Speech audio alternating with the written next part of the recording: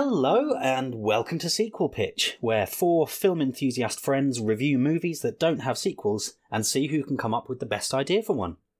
My name's Drew Toynbee. I'm the host this week because I won last week with my pitch for Labyrinth. Joining me today to review our movie of the week and pitch me their ideas, we have the man of many voices, Ross Harmston. Hello. It's my many voices. All at once. I love it. We have the madcap man from Bristol, Andy Henry. What's up? Hey, you can't see, but my hands are in the air. Woo! He's so crazy. And we have the last living Viking XL himself, Matt Rushton. Hello there. Hello there. Again, just getting out from bed. Yeah. So, this week we watched a movie from the famously always successful and never creatively bankrupt oeuvre of video game adaptations, which is the Brad Payton directed, Dwayne "The Rock" Johnson starring 28 sci-fi action monster smasher Rampage. Oh, yes. It's a film. That it was. It is indeed. But before we get to our review section, just in case any of the listeners haven't had a chance to see the movie, you can pause us now. You can find it on Netflix UK and go away and watch it. If you don't have time, if you can't be bothered, I wouldn't blame you. We do a quick 60-second summary to tell you what happens in the first movie. So, that's always done by the host. Again, that's me. So I'm going to try and do this in 60 seconds, and my time starts now. We open in a space station where a test subject has broken free and killed all but one of the crew of scientists. The last surviving scientist flees the space station with 3 canisters. However, her damaged escape pod blows up on re-entry, scattering the canisters over the continental United States of America. We then meet The Rock's Davis Okoye walking through the jungle, which is actually San Diego. He's a primate expert, and his albino gorilla friend with an attitude and a heart, George encounters one of the fallen canisters and it sprays green mist into his face. We also see a wolf and an alligator in other areas of the US finding the other two. The gas makes the animals grow in size and aggression, and they go on a rampage. Meanwhile, the CEO of Enadine, the company that made the gas, starts a radio signal in the centre of Chicago to summon the animals back for some reason. They all rampage their way to Chicago as the military and private contractors try and stop them. George is being held in line by the sheer power of The Rock's bro love. And eventually they manage to come together and fight the other two monsters to the death. And the evil corporate types get their comeuppance, and that's the end. Oh. So, that was an experience, wasn't it? Yeah. Yes. It was. It was great. well, parts of it were great. Let's jump into everyone's thoughts. I mean, any headline thoughts just to start off with? This chaps? is not a 12. Yeah, I guess it's they got away with a lot of stuff thinking back to it. I would agree that feeding a person to an ape is definitely not a 12. Yeah, but we don't see any blood. I think that's the main thing. We see blood in the first 5 seconds of the film, and it's non-gravity globules of blood where someone's eye used to be. Yeah, that's. But I mean, after that, is there anything that's? Yeah, I mean, the guy gets crushed by a massive. The guy gets crushed by a massive bit of concrete, and the blood splatters on the window. Yeah. And then he makes a quip. And then he makes a quip after seeing a man being crushed, and goes, "He chose the wrong exit," or something like that. Like you just saw a man be crushed to death. It's dark. Or when Joe Maggilelli, what's his name? Maggilelli. Yeah. I always thought it was pronounced Manganiello, but Yeah. I am probably wrong. We're all very sorry. Sorry, Joe. When he dies, there's like blood all over his weapon as well. So I don't know about you guys, but I love The Rock's films. He is like the modern day Arnold Schwarzenegger, I think. And then I don't think any film that he's in is bad. I think they're enjoyable for what they are, which is silly, camp, action-y, fun. And you can't take them too seriously, and he doesn't. But he is a good actor. Like The Rock is a good actor. Like Yeah, Yeah. he's He's got better. charismatic enough. He Yeah. carries the film. you know, he was Yeah. charismatic in WWE, and he's brought that over to film, and he's now a producer. He has his own show as well, Ballers, and you know, he's a successful guy. And I think when you look at his films, you can't really go, well, this is ridiculous. There's a man that jumps across a crane onto another building in Skyscraper, or you know, this where he's Surfing a helicopter down a collapsing building. Oh, I love that. That's amazing. One of the best bits. The thing is, but what we can't remember, what The Rock likes to do, or what this film is this summer blockbuster. It's a popcorn film. yeah. And basically what that means is you have to turn your brain off to a certain extent, probably quite a lot more. But like for me, a summer blockbuster is, it's easy to follow, like probably big explosions or big comedy. Yeah, no real like twists or turns, and just enjoyable the whole way.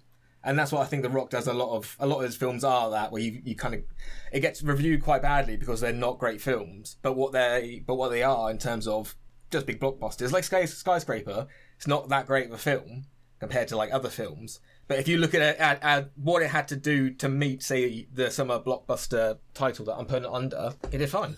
I was pleasantly surprised by Skyscraper, and I'll admit to being a fan of one of the other collaborations between Brad Payton and The Rock, which is San Andreas, which, as big natural disaster movies go, is basically 2012 all over again, but actually kind of not utterly balmy. I really like The Rock in this as well. Like, he's got a very good sense of humor in this, with his constant going, "Wow, okay, I could have beat him up. I could have."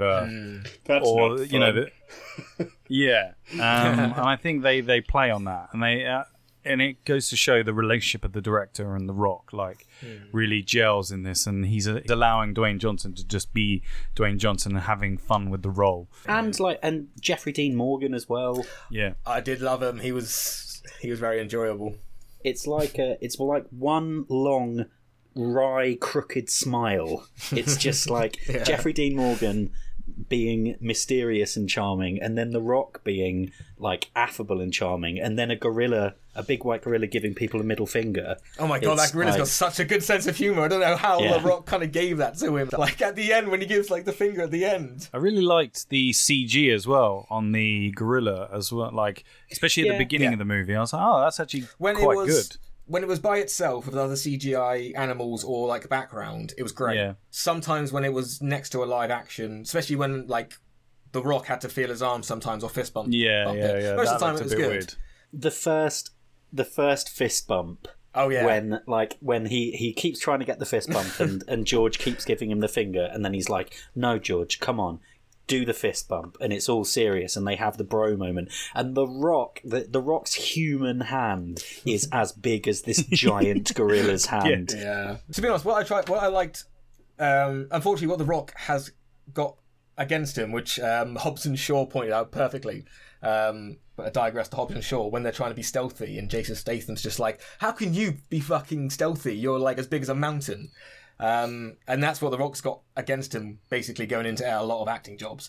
But what I liked, what they did anyway with this one, until he had to become an action star, he felt like a normal guy. I realised they kept his jacket on, so he didn't really show his muscles. We didn't open up with him being in the gym. He's still massive. Yeah. He's still massive, but like they weren't like. You wanted to see The Rock with his top The off, first didn't time you Andy? see him That's is what you wanted to alongside Jack Quaid, who, let's be honest, is not massive. Like, you cannot hide from the fact that Dwayne "The Rock" Johnson is a god amongst men. The only thing I didn't like massively is the motivation of the bad guys in this. I'm like, okay, so they send out a mercenary team to get like this to kill the wolf. I was like, okay, I thought they surely want to capture it alive, and then they decide to put a massive signal out to lure these things to Chicago on top of their building, and then when they're on top of it about to escape, they look around in shock as George is behind them, and they go, "Oh my! Like Where did this he is what come you wanted. This is what you wanted. You wanted them to come to the city. This was your idea.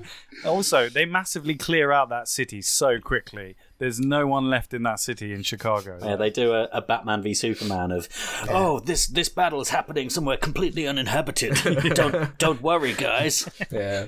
I've seen this film a couple of times, but sitting down to watch it with a more critical eye, like the very opening of the film, immediately I was just like, hang on, it as a set piece goes on a space station, that's all good. The zero-G horror monster rat like being buffeted around by explosions, it's thrilling, it's quite well done. But then I was like, why is this in space? Like, what other than needing for the script, for the story to happen, needing the canisters to end up in different parts of the US.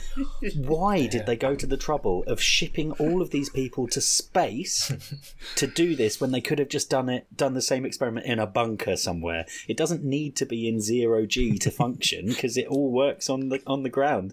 Like, and obviously it's just because they were like, we have to get the canisters to different parts of the US, and if it's like people steal them, why would they set them off? Or like they'd just throw them in a bush and that would be really anticlimactic. So I understand why they went for space, but as soon as you give it any critical thought, it's like, hang on, like, do you know how many billions and billions and billions of dollars it costs to build a space station? Clearly they're not on the ISS. They're not like, hey, Russian and US governments, don't mind us in this creepy little lab. Well, I was just going to say that there's actually a very functioning reason as to why they're in space. Is because the two people that run Energyne are fucking morons with way more money than sense. We see this throughout the bloody film. They, as you say, they kill themselves by building a huge antenna that summons these three things towards them. They clearly have way more money. God knows how they get this money. That's what I want to know. How does a brother and sister so stupid have so much money and so much influence? That's my biggest question. But that is also why they have their own space station, is because they have that much money. They can do whatever the fuck they want. And also, there's no laws in space, clearly. So, you know, that's why they did it. That's the easiest way to get around it. In space, no one can hear you breaking international like genetics laws. I love the bit when he's smashing up that model of the space station, the lab, and then she goes, well, it's just cost us billions of dollars, plus another $20,000 for that model. $20,000 for a fucking model? Where the fuck did you get that from? My case of Warhammer, So rich, Jesus. they just don't care. They can just be like, man. My favourite bit is going to be the end of the last 45 minutes. It's when all the animals come together and the rocks with like a grenade launcher. Very well done. Very enjoyable. When the gorilla eats the bad lady is great as an evil villain, by the way. She just looks evil, like she's like a caricature for me, but perfectly of an evil villain. But yeah, when the gorilla eats the woman, great. When the alligator comes up and breaks the neck of the wolf, brilliant. I love the last 45 minutes. What's Negan's name? Jeffrey Dean Morgan. Thought it was great. Don't know if he was actually necessary for the story, and probably He's there to make quips and go, all right. Yeah, but in a film like this, what we want to see is just basically the animals tearing each other apart. That's what I liked. In the first 20 minutes, you got to know The Rock really quickly. He's a good guy. He's got a great relationship with the monkey. That's all I need. And his like fellows or whatever. You wait till my pitch, mate. I mean, so Andy pointing out that was his favourite bit actually leads me on to one of the things I was going to ask you guys. Ross and Matt, have you got a favourite moment? My favourite bit, I did like the bit with the falling skyscraper. I thought the music to that going like the low bit of music was really good. I just thought it was a good, cool little spectacle. The relationship that he has with The Rock as well throughout the film, George and The Rock are quite good as well. Like human, it's a bromance. Let's face it. The bromance. Matt, how about you? My favourite bits, in terms of action sequencing, I really enjoyed the bit where the plane is going down after George breaks out, and the strapping up of 3 parachutes as this plane is plummeting to Earth. I thought, you know what, that is exactly what this film is about. It's about strapping parachutes on somebody whilst gravity and G-force is essentially trying to suck you out of a plane, but you're stronger than gravity. So yeah, that's entertaining. I do really enjoy the George bit, and I think there was a touching moment in that, after the battle and whatnot, and George, he pretends that he's dead, and I find that very, very clever. I must admit, that bit. Yeah, it was the first time I saw it, I was like, oh man, that sucks so bad. The second time I saw it, I knew exactly what was coming. I was just like, it's actually genius. And it's a real sensitive moment. He's like, did you just close your eye? Yeah, that's so good. I was like, To be fair, that's such a good bit. I think I read somewhere, the first draft had George dying. And it was either a producer or it was The Rock saying, no, we need to end on a happier note. The monkey needs to, obviously get impaled, probably, but live. And we need sequel fodder. Yeah. For this. For us. Well, yeah, for us, but that's why Jeffrey Dean Morgan's in the film, so that he can show up and be like, hey, by the way, we need you to come and do some special ops. Cowboy. It was only released in 2018, still well within its sequel circle.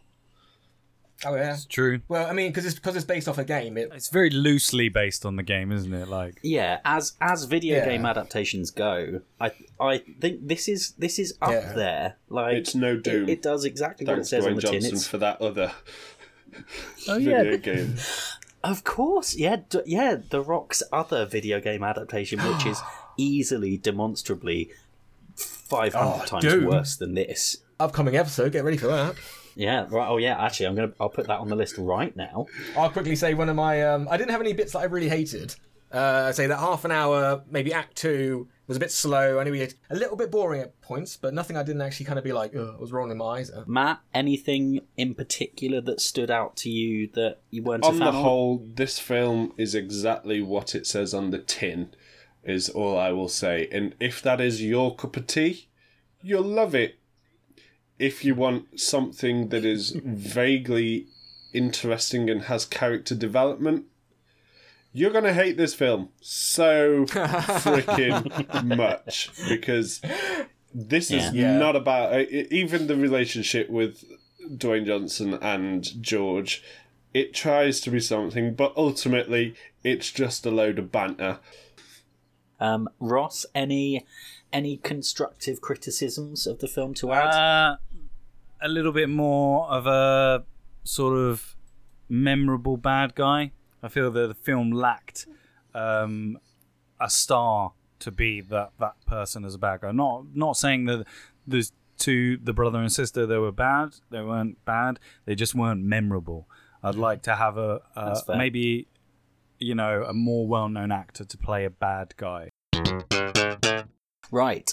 Very quickly, before we get on to your pitches, as it happens, let's have your scores out of 5. Ross, what's your score out of 5? 4 out of 5. A rip-roaring adventure. Dwayne Johnson is wonderful in this movie, and if you switch your brain off and you just enjoy it for what it is, it's very entertaining.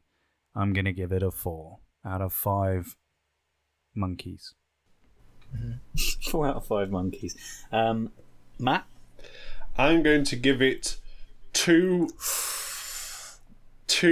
cut off floating in outer space hands out of 5. It's, you know what, it is action packed and it is kind of relentless, but Ross made a very good point that there isn't really a bad guy. There's no real journey other than it's just 90 to 100 minutes of The Rock being a fucking badass, and fair play to Dwayne Johnson. Like you say, he's incredible at what he does. But I just like a bit more of a stimulus and a stimulant to my film. Okay. Andy? I'm going to agree with Ross. I say, as a summer blockbuster, I think it ticks basically every box. I'm going to give it a 4 monkey thumbs up out of 5. Yeah, very enjoyable. I mean, when you watch it and you, like I say, the last 45 minutes was so enjoyable. When I watch it again, I'm looking forward to that end. And yeah, the bad guys aren't rememberable and established great, or the bad guys aren't established well, and I agree with that. But I look forward to their deaths now, kind of knowing how it comes. And so yeah, no, it's very enjoyable. Not great, but definitely recommend. Okay. And For me, I'm gonna go right down the middle of the road and give it a 3 albino gorilla middle fingers out of 5. I personally think it achieves exactly what it wants to do. It's not high art, but the effects are well executed. It's a very charismatic film. A lot of films would try to be this charming and would fail, but it worked well enough for me. However, I cannot bring myself to give it those last 2 middle fingers, or anything, or even a knuckle off of any of them. Give it a try, you might have fun. But so that gives us our overall average score, and thank goodness our average score has come out at 3.25. 0.25 lower than our score for Labyrinth. And I think if in episode 2 we had scored Rampage higher than Labyrinth, we would have had to have cancelled the podcast forever. To be honest, I enjoyed this one more than Labyrinth. There's a discussion to be had about whether our scores are our personal scores for how much we like the film or how good we think the film is, because those are 2 different things. But I think for now we are on the right side of history, giving this a slightly lower score. If I achieve anything in this podcast, it will be to make sure that the likes of Ross and Andy do not put the worst films possible at the top of our scoreboard. Okay. Well, there we have it. We have our score. But without further ado, I think it's time to get your sequels pitched. The rules of the pitches are very simple. You have 3 minutes to pitch me your ideas without interruption, and I really want you to sell it to me. After you've done your pitch, I'll have a couple of questions for each of you, and then you will all have a chance to persuade me why I should pick your movie over the other 2. So, in no particular order other than alphabetical by first name, let's start with Andy. Andy, can you please tell me the title of your movie very quickly? Just Rampage 2. Just Rampage 2. Please give me your pitch. Your 3 minutes starts now. NEG, a new company studying muscle regrowth in lizards, are close to a breakthrough. They decide to try something experimental and increase the amount of testosterone in a new gene compound they've been working on, in a chance that this will increase the speed and maturity of the muscle regrowth. When they inject it into 3 lizards, each missing a limb, it works perfectly. Until it doesn't. The lizards start acting crazy and attacking each other and growing in size. The growing lizards start attacking the scientists in the room. We see a silhouette of 3 lizards eating bodies. They're a metre tall and growing. Meanwhile, the Rock is with George playing in his pen. They hear an explosion in the distance, and Rock and his assistant drive out to check it out. They come to NEG's research lab, but the animals have destroyed the place, leaving not a soul alive. The Rock looks around and finds a video on loop showing the events of the opening. He knows only one thing can take down giant lizards: Giant George. He snatches some vials of regrowth compound and heads back to George, telling George the city needs him once again, and injects the vials into him. George, now the size he was in the first film, charges towards the lizards.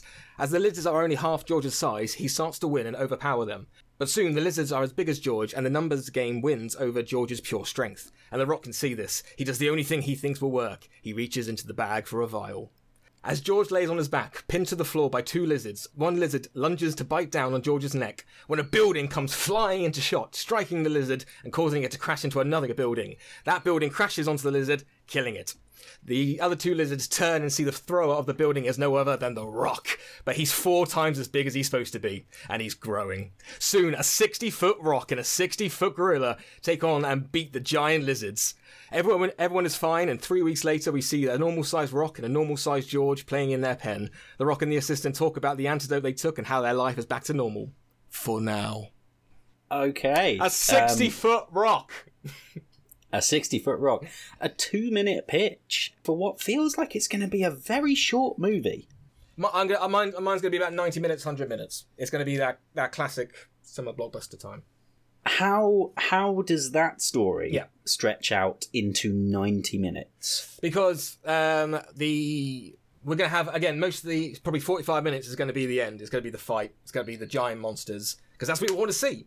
So we're going to spend the first 15 minutes meeting the Rock, meeting his assistant, always assistants. Most likely, I can't remember the guy with the glasses. Probably more him than chap who's in Wolf of Wall Street. Yeah, that's it. Because I thought him and the Rock had a better relationship than the other guys. But the idea is to establish very quickly, it's these guys again. We know these guys. let's get on with the plot. They go to the plot. They go to the building, and the idea of They go to the they go to the plot device. So they go to the building, and the idea of the Rock finding the video on loop is to easily explain. Yeah, no, okay. So I should that's clarify. 15 minutes. I get 15 all minutes. The setup is artful, but thank you. an hour and a quarter of just fighting No. It won't be in an the hour and a city. quarter. It'd be like 45. It'd be 45 minutes. When we come back to NEG, who are trying to cover their tracks like the guys in the first film. Okay, right. My question was going to be: are there any B plots that you've left out of the pitch? So there will be. So you're saying there will be some sort of B plot of the baddies. Are they kind of trying to kill George? Are they trying to cover it all up and just kill everyone involved? Or They are. I can see it a lot like Inspector Gadget, where you see you just hear a voice and you see a shadow or just an arm, so you don't know who's trying to mop it up. Who's trying to mop up this mess? But yeah, they're just like they obviously they first know about the lizards and then they try and send a cleaning crew to the lab at the time that the Rock and his assistant get there. So there's a little bit of like hide and seek. all right, I would put it to you that the first film takes itself as seriously as it can, given its subject matter, where yours, particularly having a 60-foot The Rock, Oh yeah, is right on the border of trespassing into parody land. Can I actually now looking out my window at the size of a normal house.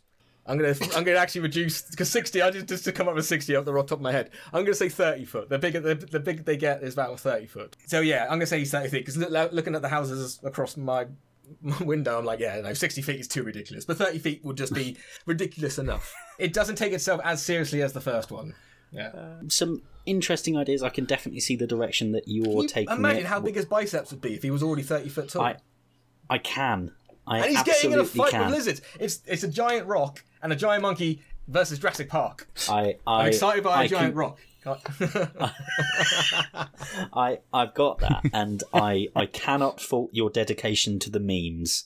But we'll see how it stacks up against the others. Thank you very much. That is fab. Up next, alphabetically by first name, we have Matt. What is the title of your sequel? My title is Rampage Returns Tokyo Rift. Excellent. Very good. With that, I look forward to hearing where you're going with this, and your time starts now. Thank you. So we are going to see a lot of familiar faces returning. Dwayne Johnson, Naomi Harris, Jeffrey Dean Morgan is back, of course, along with Jack Quaid and Brian Pariala. I apologise for not pronouncing your name right. Who played Amy. I enjoyed that squad. They were a good squad. So, George has been rehomed. He is now on a sanctuary island, along with other monkeys, that is kind of doubling up as a US government-officiated science centre. Kate Caldwell, Naomi Harris is there. She's the lead in the research team. She's continuing the work that she'd done before when she was trying to save her brother, trying to find how CRISPR, the genetic editing tool, can be used to save human lives. However, she's struggling. There's a lot of frustrations. It's not quite right. Something just isn't quite fitting, and she can't put her finger on what it is.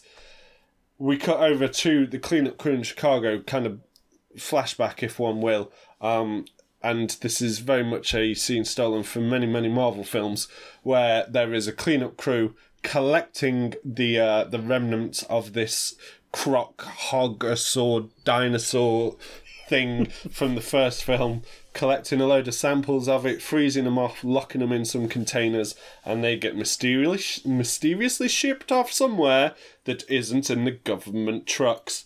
It turns out that these samples end up with a company called Chromosortium Industries. They are based in Japan. They work in similar fields, very much genetic editing and enhancement, where Japan is now very much at the forefront of this. It's a country that is allowing it. So this company, this kind of guising as a company that's trying to better humans, whilst they're actually still trying to weaponize CRISPR. So it turns out they're using it and they start testing on humans. these humans, they start taking visual qualities of certain creatures within the CRISPR genetic pool. So some start getting scales, others start getting enhanced senses and animal instincts and animal features, but they continue to morph into these original monsters. Big homage to the game, which is exactly what it does there. They're humans that become the monsters, and they grow into take over Tokyo. It all gets very messy, a lot of death and blood, because it's a 12 and you can do that according to the first one. And it quickly, the word spreads and gets back to DJ and co on this island that there is a big problem and George is gonna have to step up once more to save the world. So they do. They head over to Tokyo. Flying, probably, because that was so safe the first time. And they get there. There's a big fight. I have no clue what time I'm on. You've just gone 7 seconds over, so wrap it up quick. Yeah, so they have a fight, and George saves Tokyo and the world. And Kate Caldwell finds the solution to make her medicine work for humans. Okay, all right. 3 minutes and 20 seconds. Okay. I like the sort of monsters in Tokyo, Godzilla kaiju-ishness of it all. You got it. That is a nice nod. So, okay, Naomie Harris's character, Dr. Caldwell. You say that she discovers she works out how to make her research work. Yes. How is that going to tie into the action? Well, I envision a scene where perhaps George is taken down, or there's blood remnants from one of these mutated humans that have become the monsters, and it's within all of that research that Kate discovers the cure. It's just through that genetic manipulation at Chromosortium Industries, they've accidentally stumbled on it, but actually it's one of the things they use to enhance it. However, Kate realises how she can genetically reverse it to actually serve her medical purposes. Okay, cool. So it's very much like like the end of the movie thing. She finds this stuff and she realises it. It's like a big hope for mankind thing. Yeah, perhaps it can even help to reverse the mutation. Perhaps okay. I didn't write that, but that has just come to my head. Just came to his head, yeah. Because I'm a creative. I think that's fair. That's something that whoever actually writes the script off of your outline would probably get to. I think that's fair. So you were very critical of the first film for not having very much character development. Mm-hmm. Are you doing anything to remedy that, or are you just going with it? Absolutely not. I'm here to make a sequel, not a film that I want to watch. Fair enough. It's very mercenary of you. Congratulations. Thanks. What else? Yeah, I think I appreciate that you've given Naomie Harris something to do in the film, and I very, very much enjoyed your use of Croc Hogosaurus. Yeah. I think that's going to be... Sounds like a Pokemon I want to capture. I want that to come up again in this podcast regularly. But yeah, thank you, Matt. I'm intrigued to see what the others make of your pitch. Thank you. Last, but by no means least, we have Ross. Ross, what's the title of your pitch? Rampage 2, Vengeance. Very good.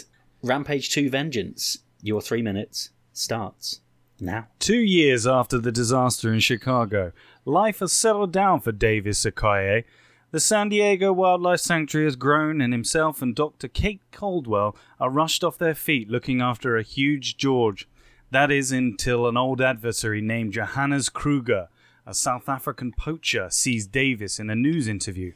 Kruger is played by Arnold Vosloo, the man who played the Mummy, and is wearing an eye patch over his left eye. More importantly, he has a pet python wrapped around his arm. We then have a flashback and see a young Kruger with his brother in South Africa with a group of poachers. They have just caught an adult gorilla and are hacking as they are hacking the feet off. Then all of a sudden, the poachers are all shot and killed, and only Kruger survives, but not without losing one of his eyes. Looking up half dead, he sees Davis Okoye and vows vengeance. Seeing Davis has ignited his mission, he travels to America, and on the way he learns of a pathogen that rewrites genes. He also learns it's being housed in a top government facility. So he hires a mercenary group to break in and steal it. And in the process, they kill Harvey Russell. Kruger then injects his pet python with the serum multiple times and it grows to a massive size. He then travels to San Diego to confront Davis.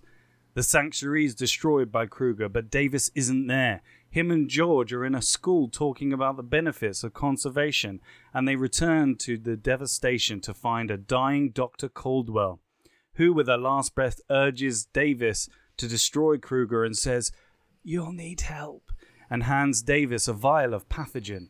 Davis then sees Parvo, and with sign language, Parvo communicates to Davis that he wants to help and take down Kruger as well. Davis reluctantly injects Parvo with the serum. Davis, Parvo, and George find Kruger on a rampage in the middle of San Diego, and a huge fight ensues. They defeat the snake, but Kruger, not wanting to give up, injects himself and then is transformed into half man, half bear, the ultimate killing machine. In the fight, George is almost killed, and at the last second, Parvo saves his life and kills Kruger. Then Davis quips he could have done it all on his own, and George and Parvo push him into a nearby fountain. They all laugh. The end. Okay, very good. 2 minutes and 40 seconds. Okay, yeah. Come at me. A few similarities between yours and Matt's, both evolving the idea from the first movie whilst incorporating the idea from the game that it's people who get transformed.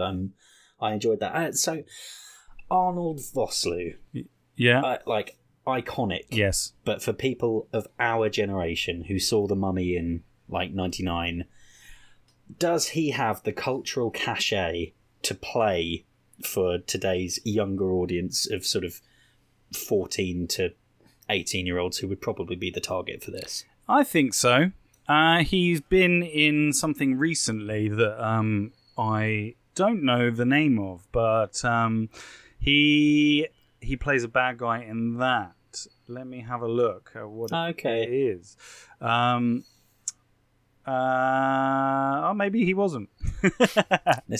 Maybe he wasn't. Maybe this is a totally irrelevant point that I'm trying to make. Yeah. No. Oh, he's in Bosch. Okay. He's in Bosch. Really popular with the kids. Bosch. Hey, that's popular. And G.I. Look. Oh no, yeah, that was ages ago. I'm not having a go because I went hearing Arnold Vosloo was going to be the villain of the piece. I squeed inside a bit.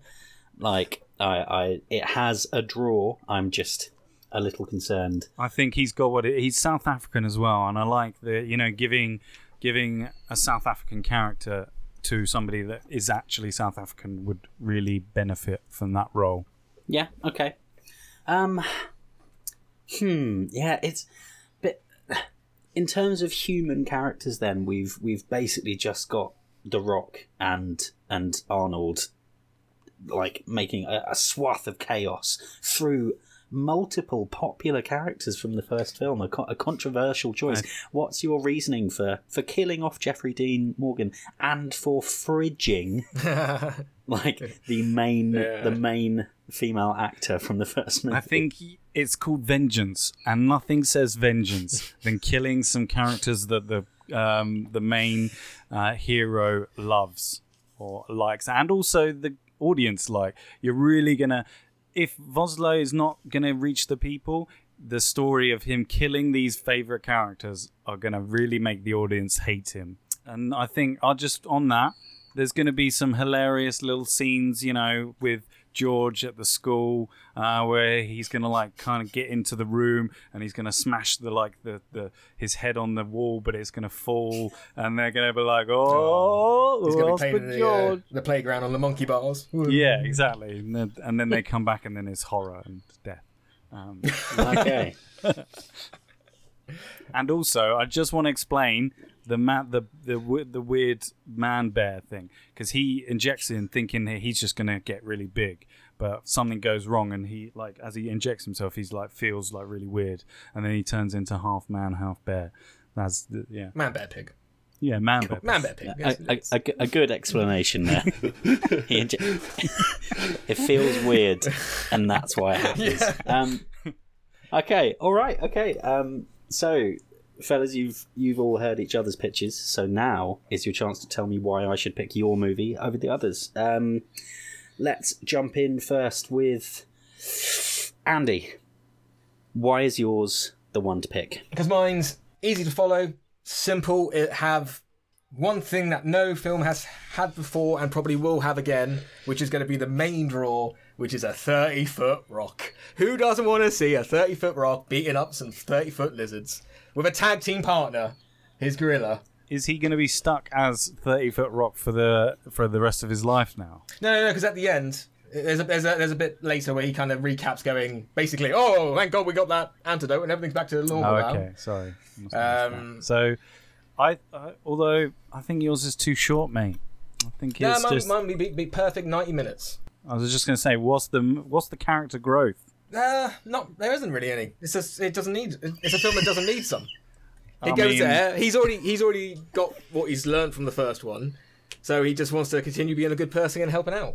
I think you still need character growth even in an action film, mate. And I think that's why yours is on downfall. I'm terrifyingly siding with Andy here in that I think character growth is a load of shit in a film like this. You just want action. However, I'm not there just trying to put action in for meme's sake. I feel like our host himself called you out on the fact you just want a 30-foot rock for the memes. There has to be more than a film than a meme, but there has to be less emotional trauma in a film that is basically just about huge, big creatures doing what they're doing. Okay, Matt, do you have anything else to say why yours is better than the other two, or is that the end of your argument? No, absolutely. I have more to say. I feel like Ross, you are way too invested in the emotional aspect of this film. I think it can create more heartache and more harrowing experiences, which the audience will actually be deterred from. I feel like mine, it expands upon a universe that could or could not exist within Rampage. It has a natural homage, way more than the first film did, to the references and the inspirations of the video game franchise, with the likes of Godzilla and the kaijus, and taking it to Japan, it becomes it becomes an international event. Just think of the premiere in Tokyo. Think of the huge scale and spectacle of the marketing campaign as we start marching shit through the streets of Tokyo and on the big billboards. I feel like mine has by far the most international appeal. It has some craziness that Andy brings in. But without memes. Mine is a serious action film, but it does not have the emotional baggage that Ross brings in that I really don't think this film needs, because goddamn it didn't have it in the first film. Yes, Matt's is totally different, but also exactly the same as every other Godzilla film that there's been. Basically. It is very different. It's a monkey. And it's different kinds of You're basically bosses. setting it in Japan, which is basically Godzilla. You're just like, just go set it in Godzilla. Different creatures. It's an homage. Just Although it's not an homage, but it's an homage. There we go. Well, it is, because this is a giant monkey and Godzilla's a giant dinosaur. But why are you setting it? Why can't it be in America? Why does it have to be in Japan? Because I feel like it's very important to pay respect to the influences of the film. I think you cannot make a second Rampage film. Game. Yeah. Yes, correct. Yeah, but it's not that based, video it's game not an has to homage have inspiration. to a Godzilla film, though, is it? Read up on Rampage, good sir. I know that our host has, and I know that he acknowledged the respect and the homage I'd made too. To be fair, the stated influences of the game were to at least give a cheeky wink to Godzilla. Ross, your turn, mate. I think that you need. I've got a good bad guy who you are invested in when you kill off characters that people care about. I think that people will actually hate him. I think there's a journey about friendship. I also put in the monkey from the first one as well with Parvo, and the fact that he was shunned in the first one by George, and he ends up saving George's life. And it's a metaphor for friends should always stick together, and that's why 3 of them take on this bad guy, and they kill him. And it's a good message that you're sending to the kids about if they're ever going to watch a 12 film with this much gore. I think I've got a good story and a mix of story and action. Because the first one, yes, it was action, but I don't see why you can't have story as well and character growth in an action film. And that's where Matt's and Andy's falls on deaf ears. I think theirs is not good compared to mine.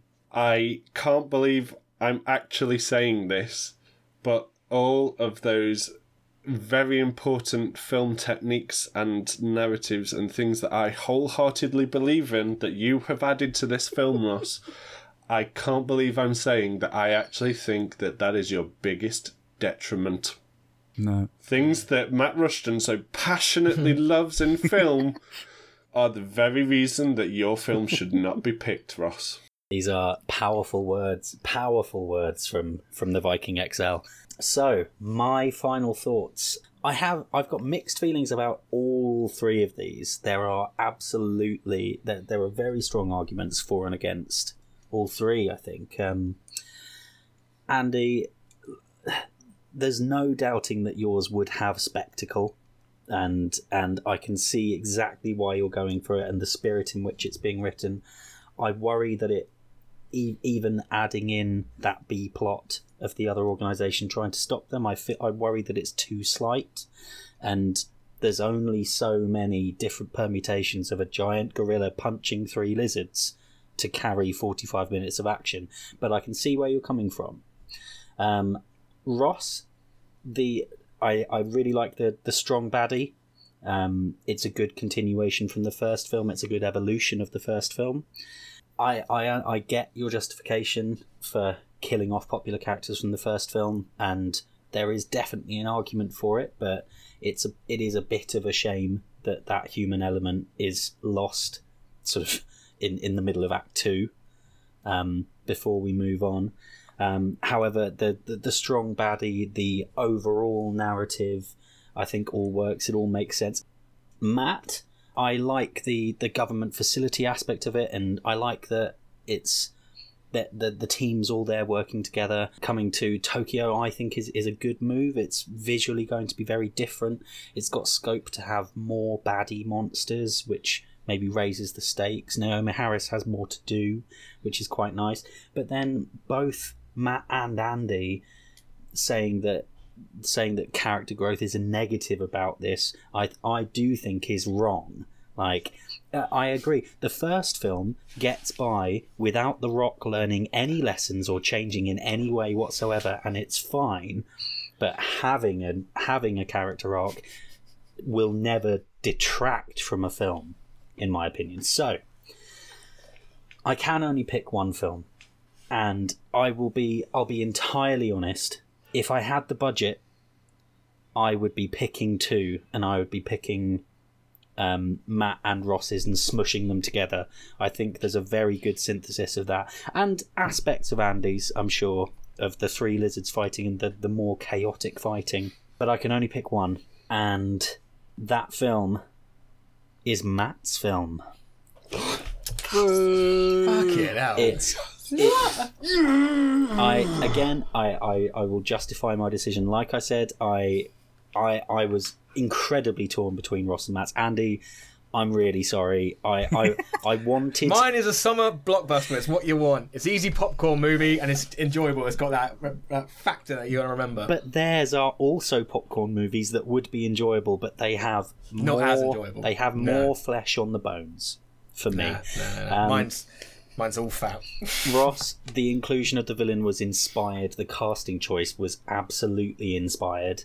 But it felt smaller scale. Like, the giant snake would be really interesting visually, but it's just the one baddie, and yes, then it's giant man-bear pig, but again, it's just 2 gorillas fighting a snake and then 2 gorillas fighting man-bear pig, where Matt's is visually distinct. It has the potential to have like 20 human-animal hybrids all fighting in downtown Tokyo.